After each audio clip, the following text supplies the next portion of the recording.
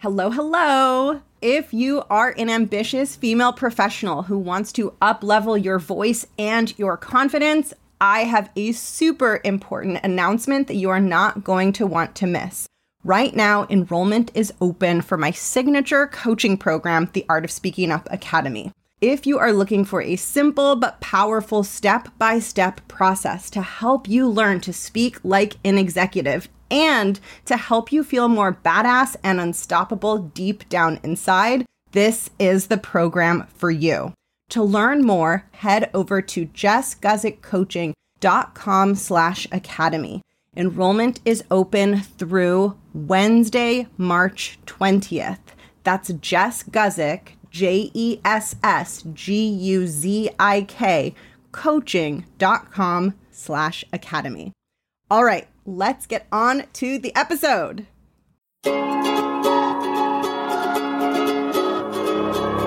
I think that joy is something that's possible to find in work when something is both interesting to you and important to you, but it doesn't mean that you'll be like grinning through every moment. It's like a marriage. You feel so fortunate to have this thing in your life, but there are hard parts, as there are in marriages. The way to think about grit and passion is whether those hard moments and those difficulties are in service of something which, broadly speaking, you're happy to be married to. Welcome to the Art of Speaking Up, a podcast that helps professional women access the limitless potential that lies within them. I'm your host, Jessica Guzik, and my mission is to help you find that spark inside you that has the power to transform your career in ways you may not have thought possible. I'm so excited that you're here. And now, on to the show.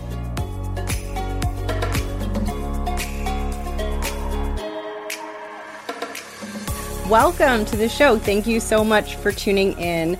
If you're new here, welcome to the show. Welcome to the community. My name is Jess or Jessica. People always say, do you prefer Jess? Do you prefer Jessica? I like them both. But hi, I'm Jess. I'm the host of the show. I'm the creator of this podcast. I'm a career coach for women in the 9-to-5 space, and all of the work that I do on this show and in my coaching and in all of the content I create is all around helping women feel amazing and feel confident and feel powerful so that they can perform at their highest level, so that you can perform at your highest level, and so that you can create success and joy and happiness and fulfillment in your career. And ultimately, I really want to help women become powerful leaders, and I want to help you all become CEOs. And like, for those of you whose brains like squish and crunch and are like, eek, that's not for me, you're the people that I want to help do that, because there's so much talent out there, and this show is dedicated to helping you bring that talent out in as strong a way as possible. And today's episode is perfect for that. Today's guest, Angela Duckworth, she is a researcher and a psychologist, and she's the author of a book that I loved that completely lit my spirit on fire when I listened to it. I listened to the audiobook of Grit. Her book is titled Grit, The Power of Passion and Perseverance. And it's all about grit. And it's all about, she'll speak about it better and she says it best. But for me, I think about it as like staying in the game, staying in it, staying with it. And that can be one of the hardest things for us to do. And I know for so many of you on this journey of building confidence, I think one of the things that's hardest about building confidence is that it doesn't happen in an instant.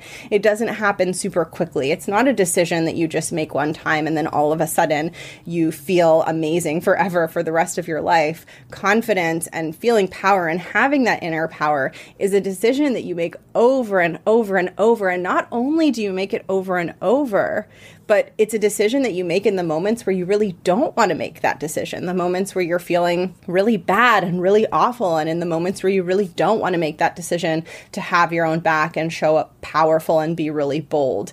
Confidence is all about repetition and staying with it. And so I was so excited to talk to Angela about her work and all of her perspectives and life experiences on creating success and creating happiness and fulfillment and harnessing and building confidence.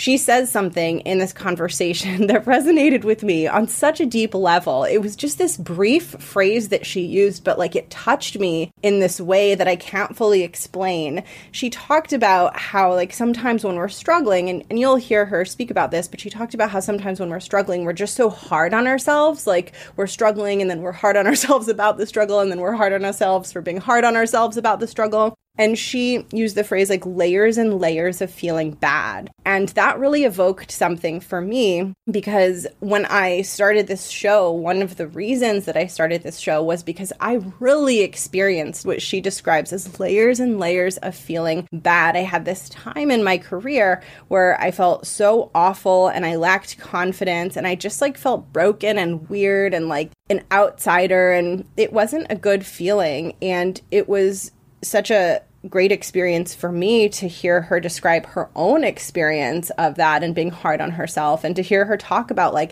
as she matured and as, you know, she developed as a person, she was able to let go of that. And I think that that's such a beautiful insight and such a beautiful thing that she shares in this, because I think so much of your journey of building confidence and feeling amazing and learning to feel powerful is about letting go of those extra layers of self-judgment and self-criticism. And it is about finding softness and gentleness and forgiveness in the moments where you feel like you're not doing well, or you feel like you messed it up, or things aren't going the way you want. It's about releasing that extra layer of like, well, I shouldn't have done it that way. I should be doing it differently. And when she used that phrase, like layers and layers of feeling bad, it just really resonated with me. There's so much in here. I want to stop talking about this conversation so you can hear it. It's such a good one. And I can't wait for you to meet Angela and hear her dive into all of her insights and share some of her stories and experiences. If you're new here, check out the show notes to learn more about how you can get more involved with this work, with the show. You can connect with me online. I have a beautiful private Facebook group you can join to connect with other women who listen to the show. And I also have some free resources down in the show notes. And now it's time for the interview. I hope you love it. And with that, let's meet Angela.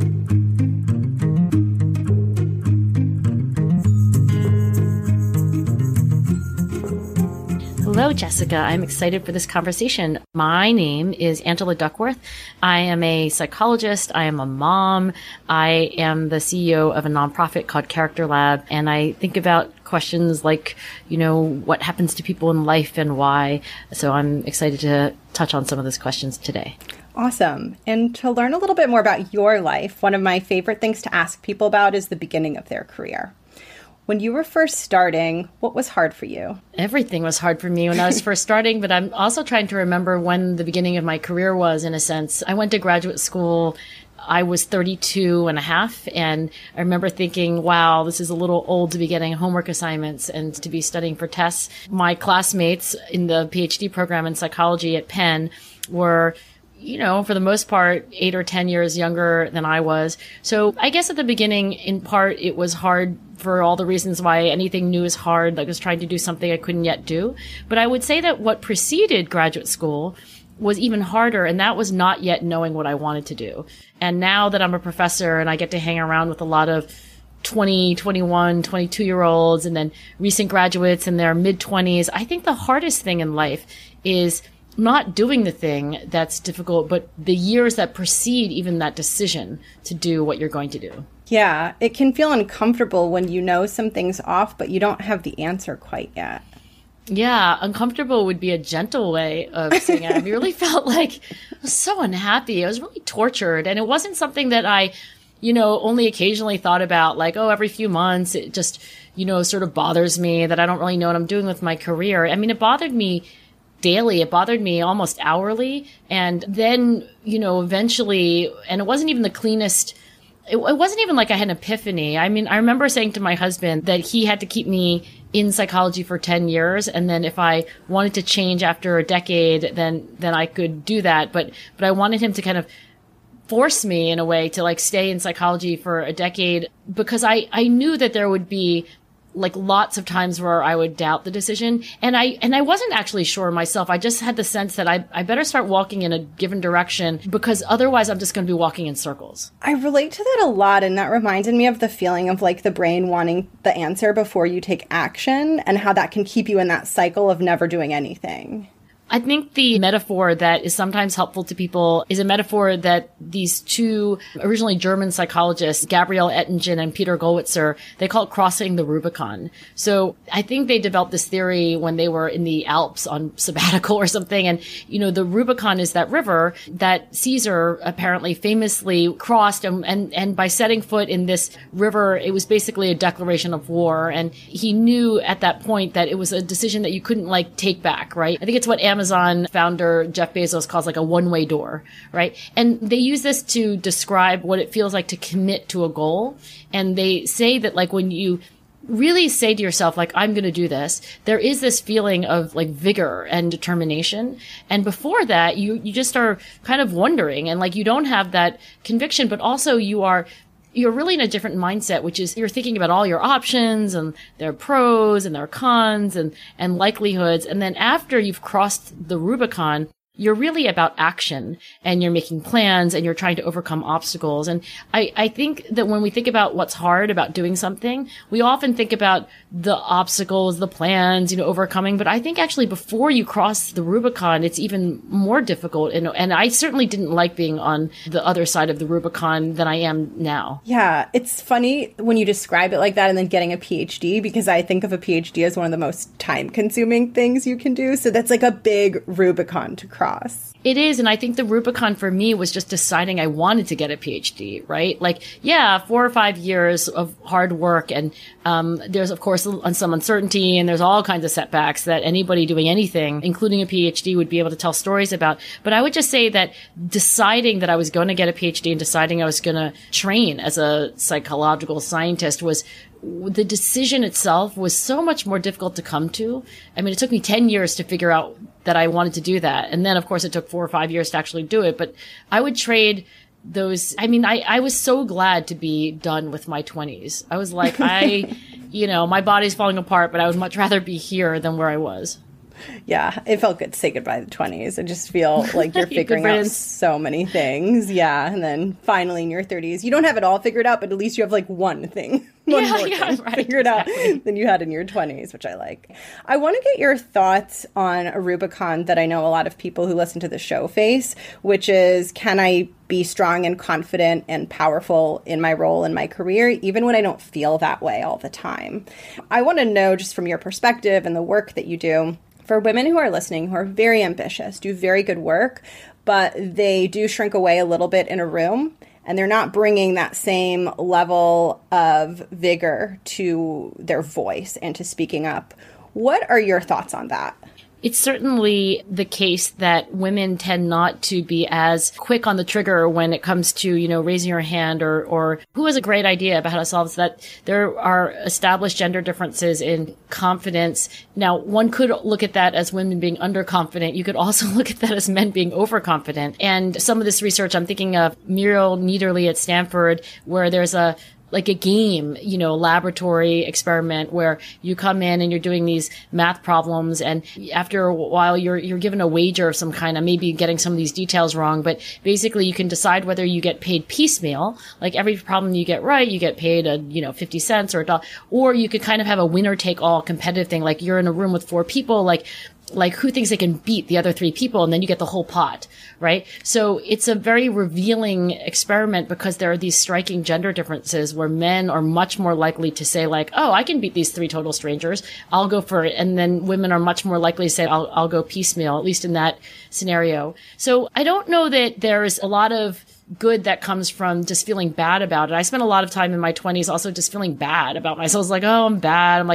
And I don't know that that's a very helpful emotion. I don't want to say that we should be arrogant either, but I think if you notice about yourself that you have ideas that meeting ends and you never said them, or that people keep saying things that you thought, but you didn't get a chance at the mic to verbalize, then if you notice that about yourself and you think that that might be something that you want to work on, I wouldn't feel bad about it.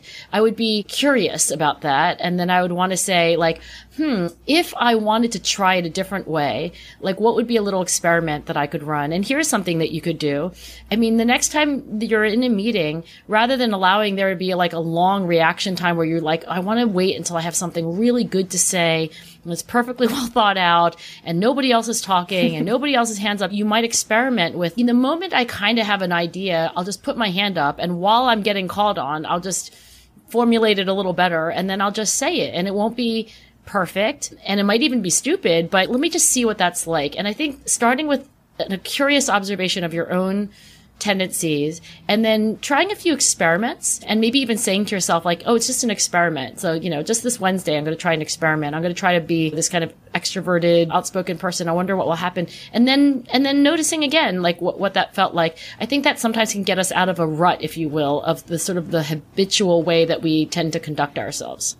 Yeah, it's fascinating how we can convince ourselves that something's true. And because we just have failed to question it and have stayed with that for so long, I feel like the experimentation is such a good way to break out of that. And then you just immediately have the evidence that what you thought was not true. Yeah, the idea of thinking about this experimentally, one of my favorite papers in 2020 was done by a psychologist named Patricia Chen.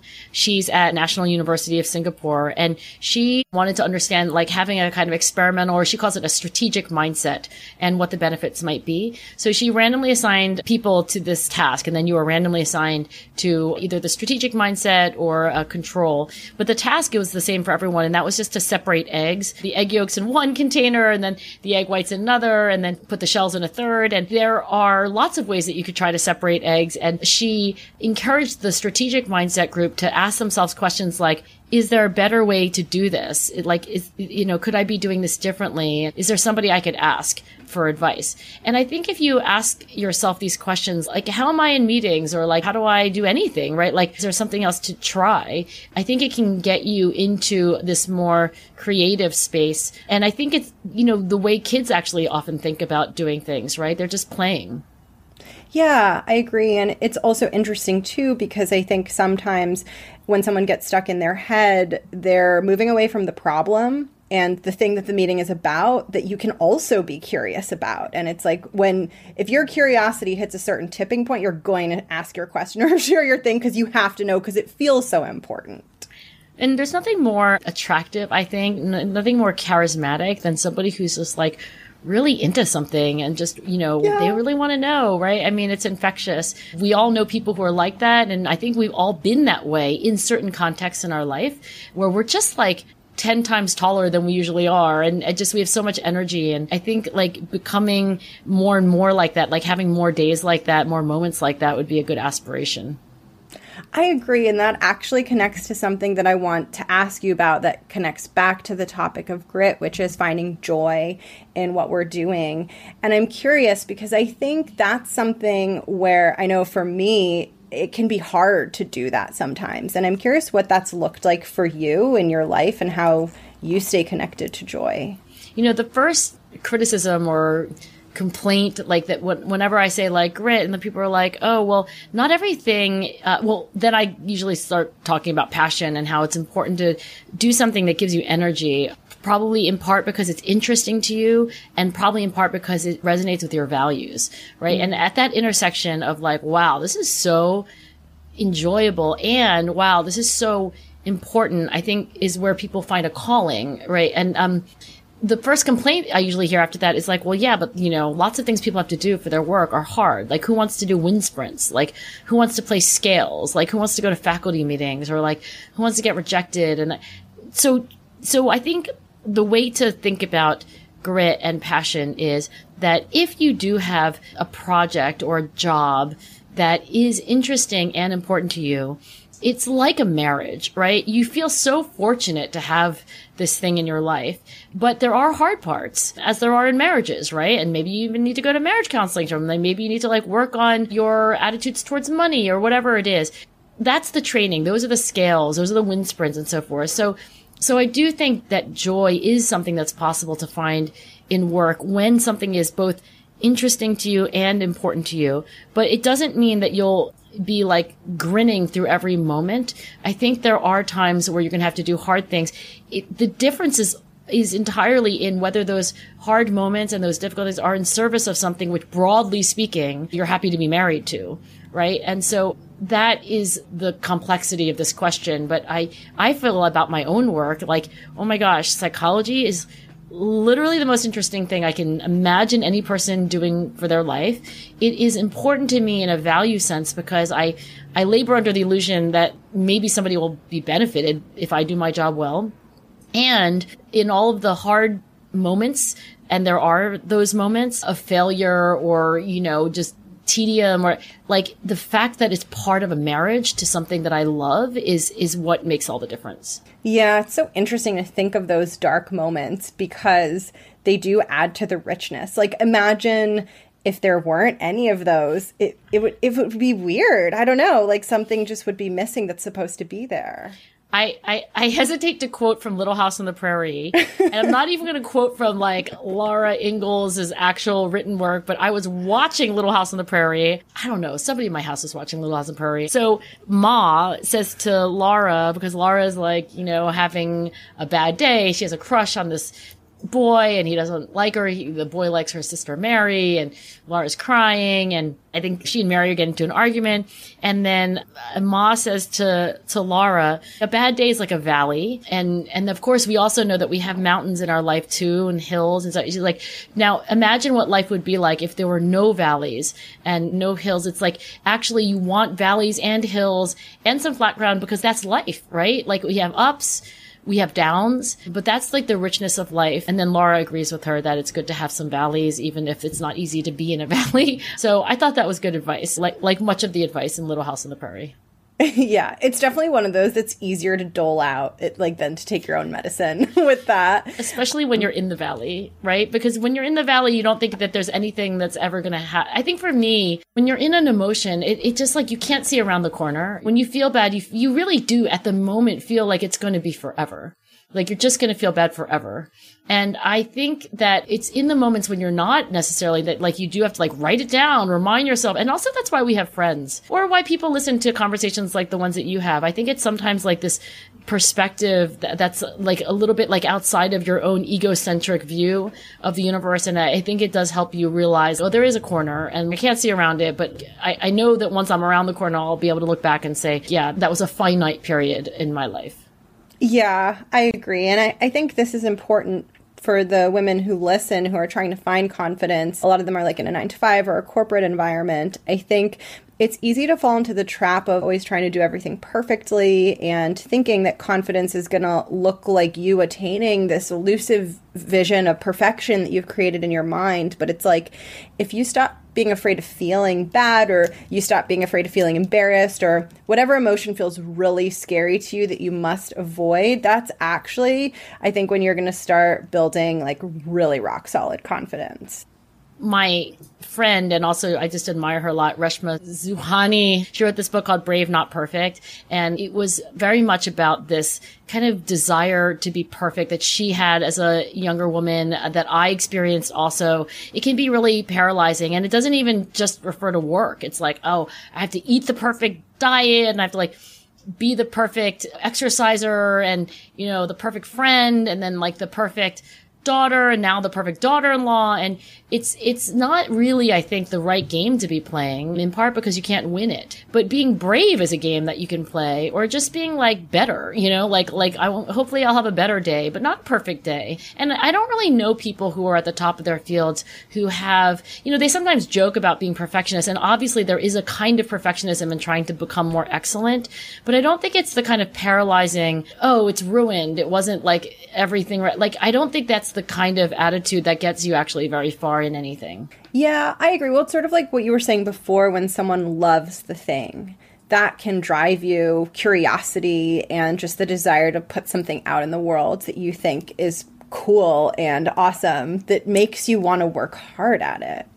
And you can want to be excellent. I remember interviewing Gabrielle Hamilton, I have crushes on a lot of chefs, and she's just so great. And I also read her column in the New York Times, and she will describe herself as someone who's a kind of perfectionist, right? But again, not a paralyzed one. I mean, if you're really a paralyzed, you would never open a restaurant, right? And certainly not a restaurant in as imperfect a physical space as Prune opened. But there is a kind of like today I'm going to make the English muffins. She gave this example. She was like, even if you're making brunch, right? And like, it's kind of on autopilot. You're like cranking out, Hollandaise by the gallon. But she was like, every day there'd be something I was working on to be better. Like today I'm going to split all the English muffins and there's going to be no crumbs on my station, right? Now I can do it in like 5 seconds faster. Like now I'm going to plate these things and there's going to be no dribs of sauce on the side. So I think there is something about trying to become better at what you do every day. But I think it's not the same thing as trying to be perfect, and certainly not the same thing as beating yourself up because you were not perfect. Yes. And I think that is an addictive habit, an emotionally addictive habit.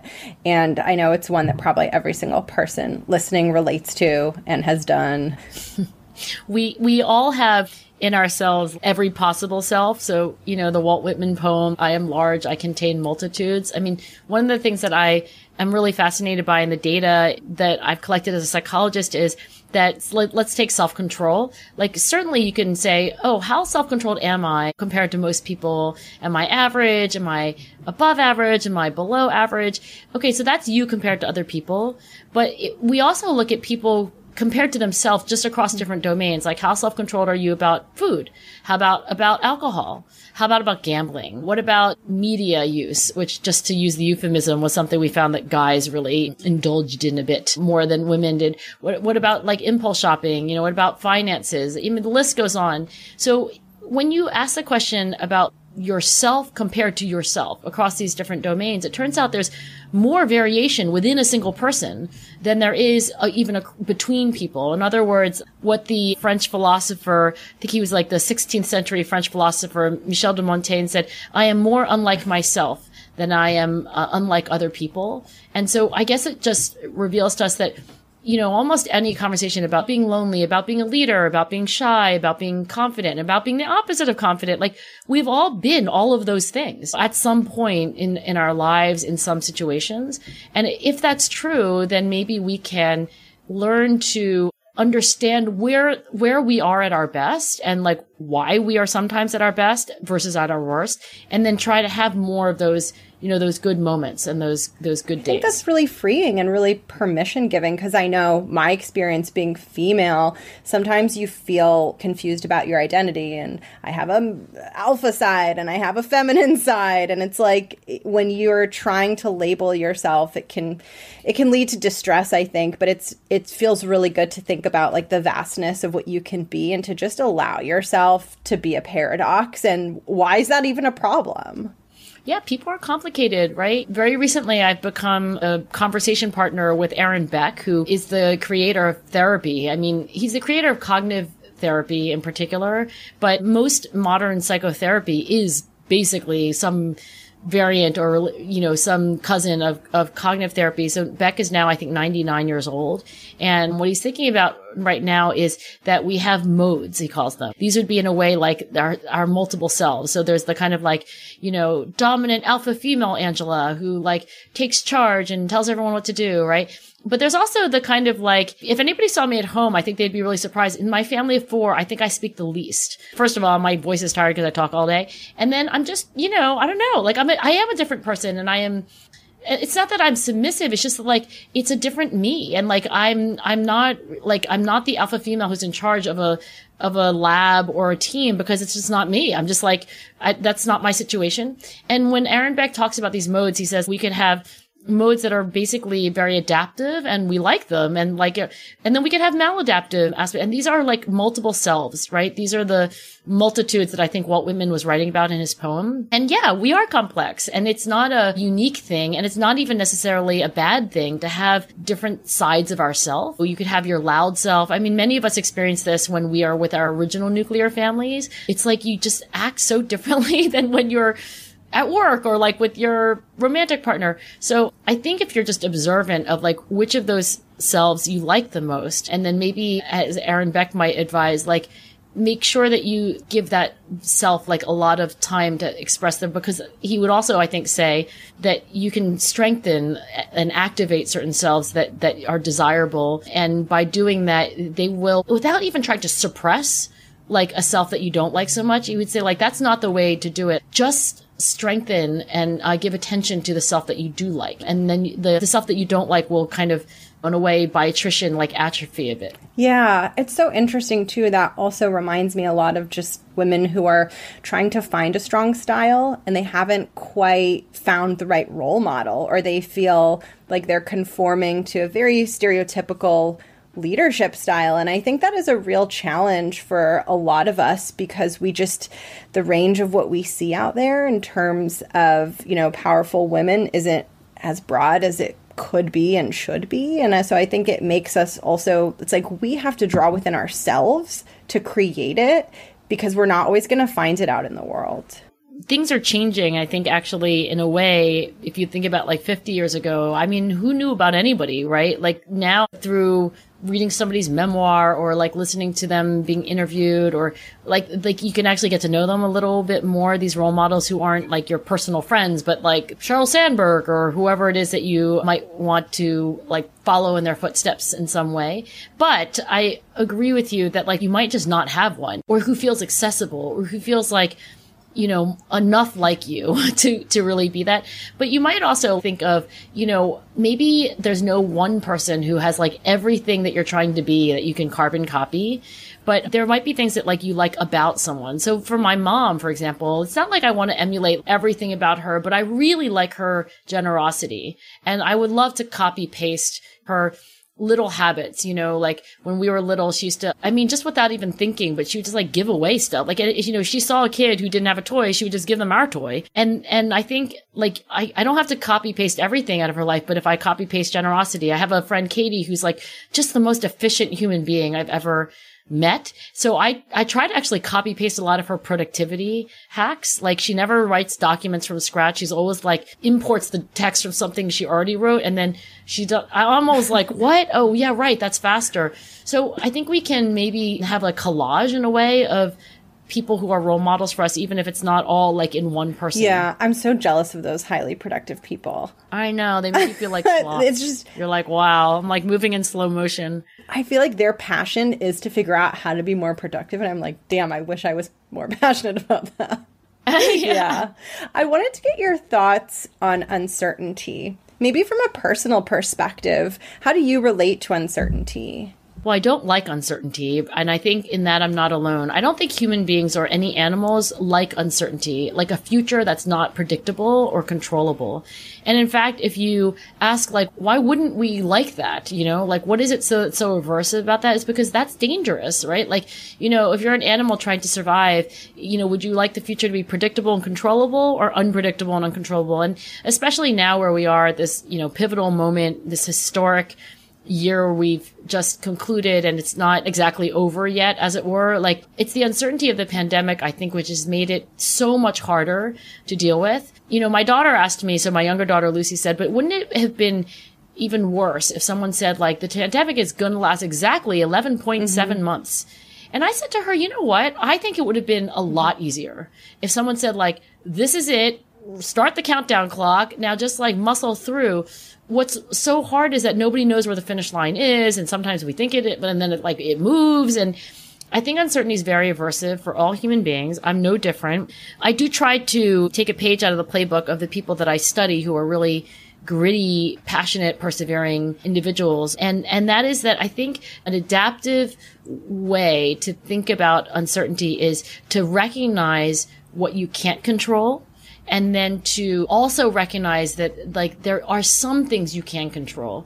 And in particular, I'm reading right now this, ancient Greek Stoic philosopher Epictetus, who was born a slave and became this, like, very well-respected sage. And I don't believe Epictetus actually wrote down any of his own wisdom, but like a disciple actually wrote down these little aphorisms. And the very beginning of this whole collection is just basically about how in the world there are things that you can't control, and there are things that you can. And a wise person recognizes that both of these things are true, but a wise person tries to focus on what you can control. And then furthermore, what you usually can control is your own response, right? So, like, you can't control what's going to happen necessarily to the macro economy, but you can control your response. And, how do you act? Do you smile that day?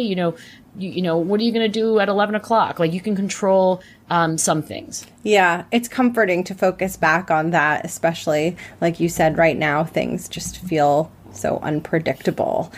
And I want to talk a little bit about grit and about how it can help the people who are listening, because a lot of them are really on a journey of learning what it is like to do scary things in their careers. And I think a lot of the women who listen to the show, like I was saying, like they work really hard and they're really high performers, but they maybe shy away from the things that aren't necessarily about like doing the work and more about taking up space, taking a risk in a meeting, things like that. So I guess I would start by asking you your thoughts on this idea of like I can versus I can't and how that fits into your work. There is research that goes back to the 70s and even earlier on confidence, but I think in psychological jargon, it would be self-efficacy, right? Like believing that you can do something if you try. And this was the work of Al Bandura, who was working with children, and also he was a clinical psychologist, so he worked with patients who were phobic of snakes, and in general, he wanted to understand, like, why do people do what they do? And I think the most intuitive answer is like, because they want to, right? Like, why isn't this kid doing their homework? Because they don't want to. Why is this kid doing their homework? Because they want to. But Al Bandura recognized that there's something else that's not as obvious, but is extremely powerful, and that is self-efficacy or confidence. Like, why aren't they doing their homework? They don't think they can. Like, why are they doing their, because they think they can. Like, why is that person not avoiding the zoo or whatever? Like, because they think they can. So confidence or self-efficacy is very different from like what you want. It's what you think you can do if you want it or if you try. And the reason why this was so powerful, I think, as an insight is that at the time, it was not recognized that your belief in your own capabilities could matter that much. I mean, a lot of psychological research was basically on rats, and they were like, what are the rewards? What are the punishments?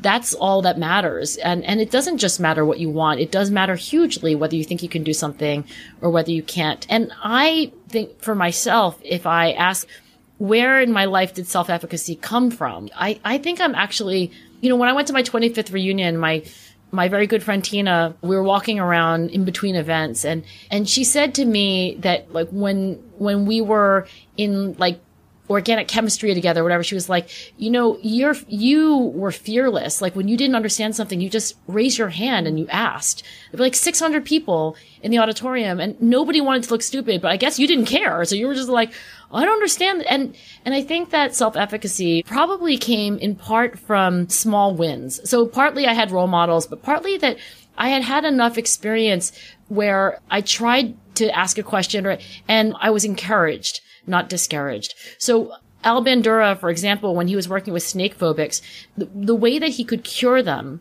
was to give them some small wins. So he called these like mastery experiences. So if we want to build up our confidence, we could do what Al Bandura did. Like if you're a snake phobic, first he just shows you a picture of a snake, and then you realize that you can see a picture and like stay in the room, and that's a win.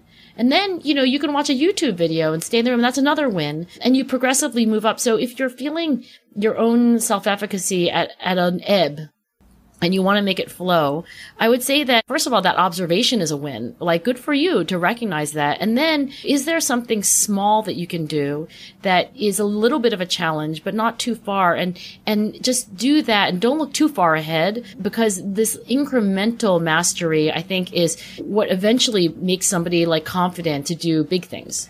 It can almost feel like there's this little spark in you that's like waiting for you, like a pilot light. And then every time you do something, it's like getting stronger and stronger until it's like ready to like get really, really big. I like that analogy because it suggests that like, even if the pilot light is very small, like, you can fan it. And by the way, confidence can ebb. And after a series of setbacks, don't beat yourself up for having doubt. I mean, of course, like congratulate yourself for not being a narcissist. Like, yeah, like, if you have 3 bad, meetings in a row, of course you're feeling doubt. Like you should be feeling doubt. That's actually also natural and normal. I think sometimes maybe men feel this way too, but certainly as a woman, feeling like there's this like extra layer of like feeling bad about yourself because it's like you feel bad about the thing, but then you feel bad about yourself, or like, just like layers and layers of feeling bad. And I really did spend too many years like that myself. And I guess now I'm 50 and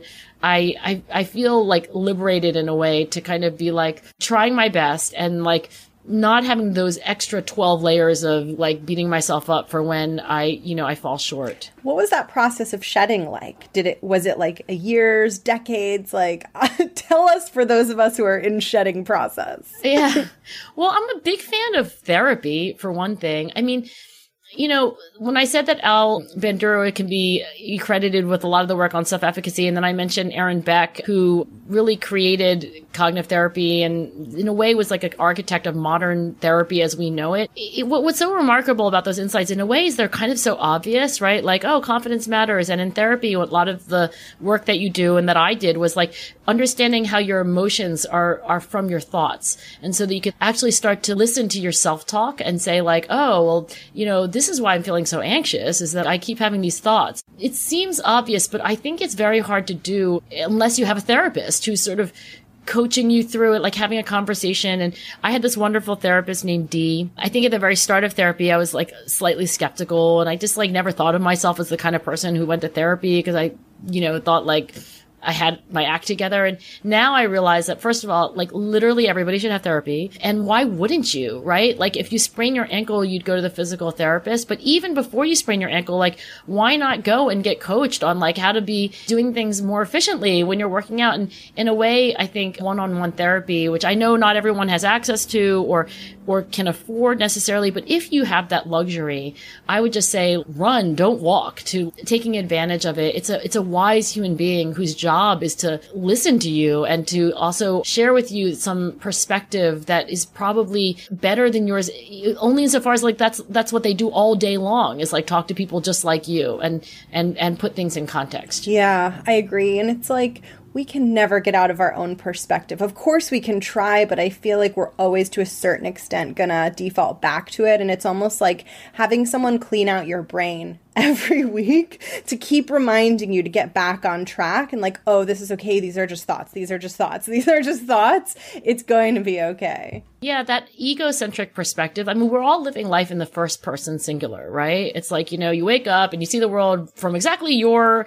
two eyes. I mean, even if you wake up on the left side of the bed, you see things differently than the person who's waking up on the other side of the bed. It's like, you only can live your life in the first person. But the wonderful thing about not only therapy, but I think like when you have a conversation with another person who cares about you and knows you, like they see you from the outside in, and so many things that we can be blind to. And very often there are good parts too, right? Like that other people sometimes see our strengths better than we see them for ourselves and we take for granted. By the way, if you go to, I was going to say, I really do think therapy is great. If you go to a cognitive therapist, like someone who's trained in that style, it doesn't go on forever. I mean, it's not like psychoanalysis. Like it usually has a beginning, middle, and end. And then of course you could always, start to get, but I think that however it figures into your life, like having outside perspective is maybe in a way like the antidote to like all of our ills, right? Because as long as we can keep getting that, then like keep noticing and keep trying, that like I think we can improve on most things that, we might want to improve on. I agree. I especially think about like self-sabotage. That's one that could be really hard for us to see when we're doing it, because it's so easy for our brains to create like these rationalizations of like, this is a good decision to like stop trying to do this. I shouldn't talk in this meeting, or I shouldn't do this thing. You can always really convince yourself that it's a good idea. You can. I mean, judgment and decision-making psychologists call this confirmation bias. Like, if you think a thing, you can always find the evidence to confirm your suspicions. This is why I'm terrible at interviewing people. Like, usually I do like people and I spend the first 3 minutes deciding I like them and the next 57 minutes just like confirming my original hypothesis that they're amazing. Now, that's okay for like making a friendship. I don't know if it's great for hiring people, but I do think this ability to convince ourselves that we were right all along about like whatever, it is like one of the most important things to understand about human nature, so that you can go see a therapist or talk to a friend and ask them very explicitly for like a contrary or independent perspective. Yeah, taking your lens off of it, someone else's lens might be more useful. Okay, before we pivot to the closing questions, do you have any advice for anyone who's in your field or who wants to be a researcher or go into academia? I would say that if you have a pilot light of interest in psychological science and research, I might suggest that the next step would be to actually like work for somebody, even as a volunteer. Like, can I help you find participants for your survey? Or can I, honestly, can I do anything? Like, take the path where you're like, wow, I have so much energy after doing that.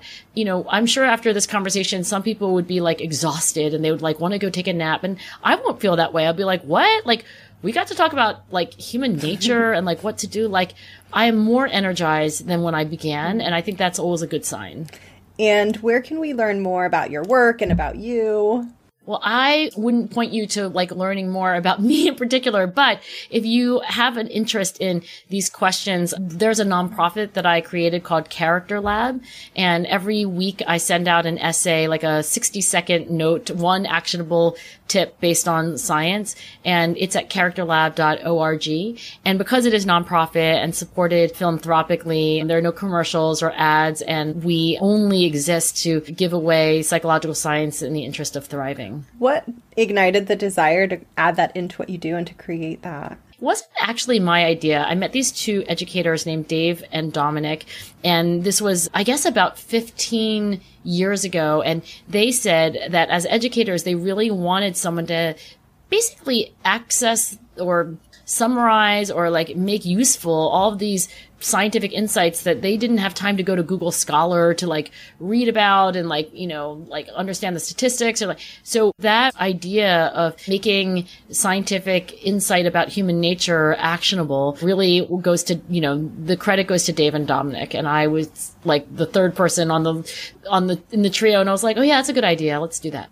Cool. I'm going to link that below, and I'm going to take us to the closing questions, which are my favorite part. And the first one is just advice. I like to ask guests to share with the audience for this show one small thing they could do today or this week to feel more empowered in their careers.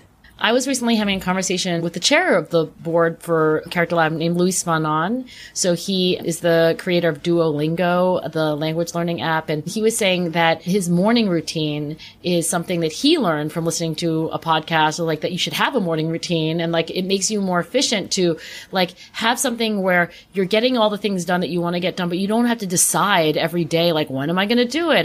Like it's just part of your routine. And he said his morning routine is like now, I think like 2 or more hours. And he was like, it's kind of ridiculous. And I said, like, well, how do you feel about it? He's like, I think it's great. And so the very next day I woke up and I'm like, 2-hour morning routine, right? It's like, what do I want to get done? Like, I want to always have had my run. I always want to have had my coffee. I also want to have a glass of water. I always want to have like just check my email quickly to make sure like nothing went off the rails or like, so my morning routine is that, it's like a combination of those things in a certain order. But I would say that if you want to think like, what would my morning routine be? Like, and then just start the next morning and then maybe look at your calendar and like make sure you block out, is it 10 minutes? Is it half an hour? Is it 45 minutes? And it really is so much more efficient than like deciding every day, like, when am I going to go for a run? And like, at what point am I going to do X, Y, or Z? That's helpful. And that's something I'm trying to do. I'm not a morning person, but I'm slowly trying to change that. Yours could be a late morning routine. Yes. Yeah, that is true. I feel like my brain is good at different things at different times of day. So I'm also trying to notice that is also true. Yeah, and optimize that. Haven't fully figured it out, but getting there. Okay. The next one is about the title of the show, which is The Art of Speaking Up. And I love to ask every guest, what does the art of speaking up mean to you? I usually do not have a problem speaking up in most work situations. I think that a good way to think about this is like, when is speaking up easy for you and when is it difficult for you? I think the times when it's difficult is when I know that there's some short-term awkwardness or discomfort, right? So I think for a long time in my marriage with my husband, I didn't speak up about, like at some point I didn't want to go to church on Sundays and I wanted to go to yoga. And it really literally took me years to say, like, hey, I don't want to go to church anymore. I want to go to yoga. And when I did finally, it didn't create nearly the storm of conflict that I thought it would. It created some, but, very quickly my husband was like, okay, like that's, of course, it's fine. So I would say that maybe for me, speaking up is easier sometimes than it is others, and having a little reflection on when it has been hard and when I've been able to overcome that and what happened has helped me be a little more forthcoming about more personal situations than professional ones. I love that. And for the final question, the context for this question is I started this show because I had this period in my career where I was very overwhelmed. I didn't have mentors. It was just kind of like a somebody please help me moment that lasted for much longer than a moment. And so I wanted to use this show to speak to women who are having a similar experience. And so I always ask the guests to share whatever they would want to share to someone listening who's either having a rough patch or just trying to build that self-efficacy and that self-confidence. You can never underestimate like how important mentors are, like lowercase m mentors who maybe only play a very specific role in your life for a limited amount of time. And then uppercase, letter M mentors who are like really with you for the long haul. And I have been jealous actually of people who have like these like uppercase mentors who are just like so great. And I was like, oh, I wish I had had that person in my life. But one thing I've learned is that you can kind of like go out and adopt your own mentors. And like if you find that somebody has like really benefited from this like amazing relationship. I mean, my friend Katie Milkman has this like amazing advisor named Max. I mean, Max is like the menschiest mensch of like all time. And he's so wise and he's so giving and he only cares about like helping his mentees succeed. He has like no ego that I can discern. And I literally asked him, like, I was like, could I get adopted into this family you have? I guess I can't go back and get my PhD with you, but like, I wish that I could. And he was like, sure. And he invited me to their retreat. And like, I just sort of joked that I'm in the extended family, but only by my own invitation. So if you find somebody who happens to either be a great mentor or have a great mentor, you might just ask for, a place at the table. And honestly, it's those amazing, generous people who are like, oh yeah, like everyone moved down one. Like we have somebody else and like pass the macaroni and cheese. I love that. Thank you so much, Angela. This has been a great conversation. I love that you're even having these conversations, and I just love the overall theme. It's so important. Oh, well, thank you. Thank you so much for tuning into this interview. I feel like there were so many things in this one. It was so dense with like learning and information, and it was all very uplifting and inspiring for me, and I hope it was for you too. I want to talk about and just call out some of the concepts that Angela talked about that resonated so deeply with me, and also that I think can really, really help you to like really take it away and figure out, okay, how can I test this out in my day-to-day life, in my job? How can I use this to help build my confidence? And when she shared that idea of incremental mastery, it hit home with me so, so much. And I think this is so important for you because I know that when you're building confidence, when we're building confidence, I think this is a universal part of the confidence building journey. I think so often we have this vision of the person we're becoming, and they are just so confident and so bold and so incredible. And I think that vision is so, so helpful. And I think it's so important too in your day-to-day not to hold yourself to that vision, not to make the bar so high, but just try to gain mastery over the next small step that contributes to your confidence and consider that a win rather than going into every situation expecting perfection and then ultimately setting yourself up for disappointment. Set yourself up to feel proud of yourself and what you've done. And I like to sometimes think that failure is not a thing. There's no such thing as failure. Failure doesn't exist when you try. And I'm the type of person that would have really rejected that idea a while back. And I would have been like, that's ridiculous. I'm here to have good outcomes. But really, when you don't allow room for things to go imperfect, you end up getting worse outcomes because you put so much pressure on yourself and it becomes so hard to feel good about yourself. And really, it is about those small steps, and small steps can add up to so much. We underestimate what small steps can do for us. So that really stuck with me. And the piece that she mentioned about the research that shows that the thing that determines people's outcomes is if they believe they can do it or they can't. This is gold. This is literally gold. We so often think that our view of ourselves and what we can do and what we're bad at and what we're like not good at, we think that that's like this fixed thing and it's just true and it just is how we are. And when you have the bravery and you dare to question that and you dare to say, what if I'm wrong, or what if I'm better than I perceive myself to be, or what if I really can do the hard, scary thing that seems impossible? When you dare to ask yourself those questions and then act on testing whether those questions might be true, you will surprise yourself so much with what you can achieve and what you can do and what you can create and how courageous you can be. So those things just really stuck with me. I hope you loved this conversation as much as I did. I'm going to put Angela's Character Lab website below. I will put her book below, Grit. It is such a good book. I highly recommend it. I read it a few years back, actually listened to it on Audible. And if you're into audiobooks, I highly recommend the audio version. It was so motivating. If you are looking for something that like gives you that feeling of fire and is like, yes, now I feel like I can do anything. Grit is that type of book. And that's why I loved it so much. And that's why I love Angela's work. So a big thank you to Angela for coming on the show. And thank you for listening to the show. If you are interested in working with me, there are 2 ways to work with me. I do private one-on-one coaching. You can reach out via my website, jessguzikcoaching.com. And I'm also doing corporate speaking and workshops if that's something that you might be interested in. I will link all of my information below. And of course, please come say hi to me on social media. If you check out the show notes, you can find literally everything. Socials, my website, you can find some free resources down there also. And I would love to say hi to you if you're thinking of joining the private Facebook group. So I'll link that below also. And that brings us to the end. Oh my gosh. Yay. Okay. In honor of Angela and in honor of her work and in honor of grit, let's all be a little bit grittier this week. Whenever I think about grit and gritty, for some reason, the visual of like mud wrestling comes to mind. And I think about like, okay, let's just like put all of our fears behind and like dive into the mud and get really messy. So in honor of grit and in honor of Angela, let's get gritty, let's get messy, let's do bold things, and let's have fun while we're doing it.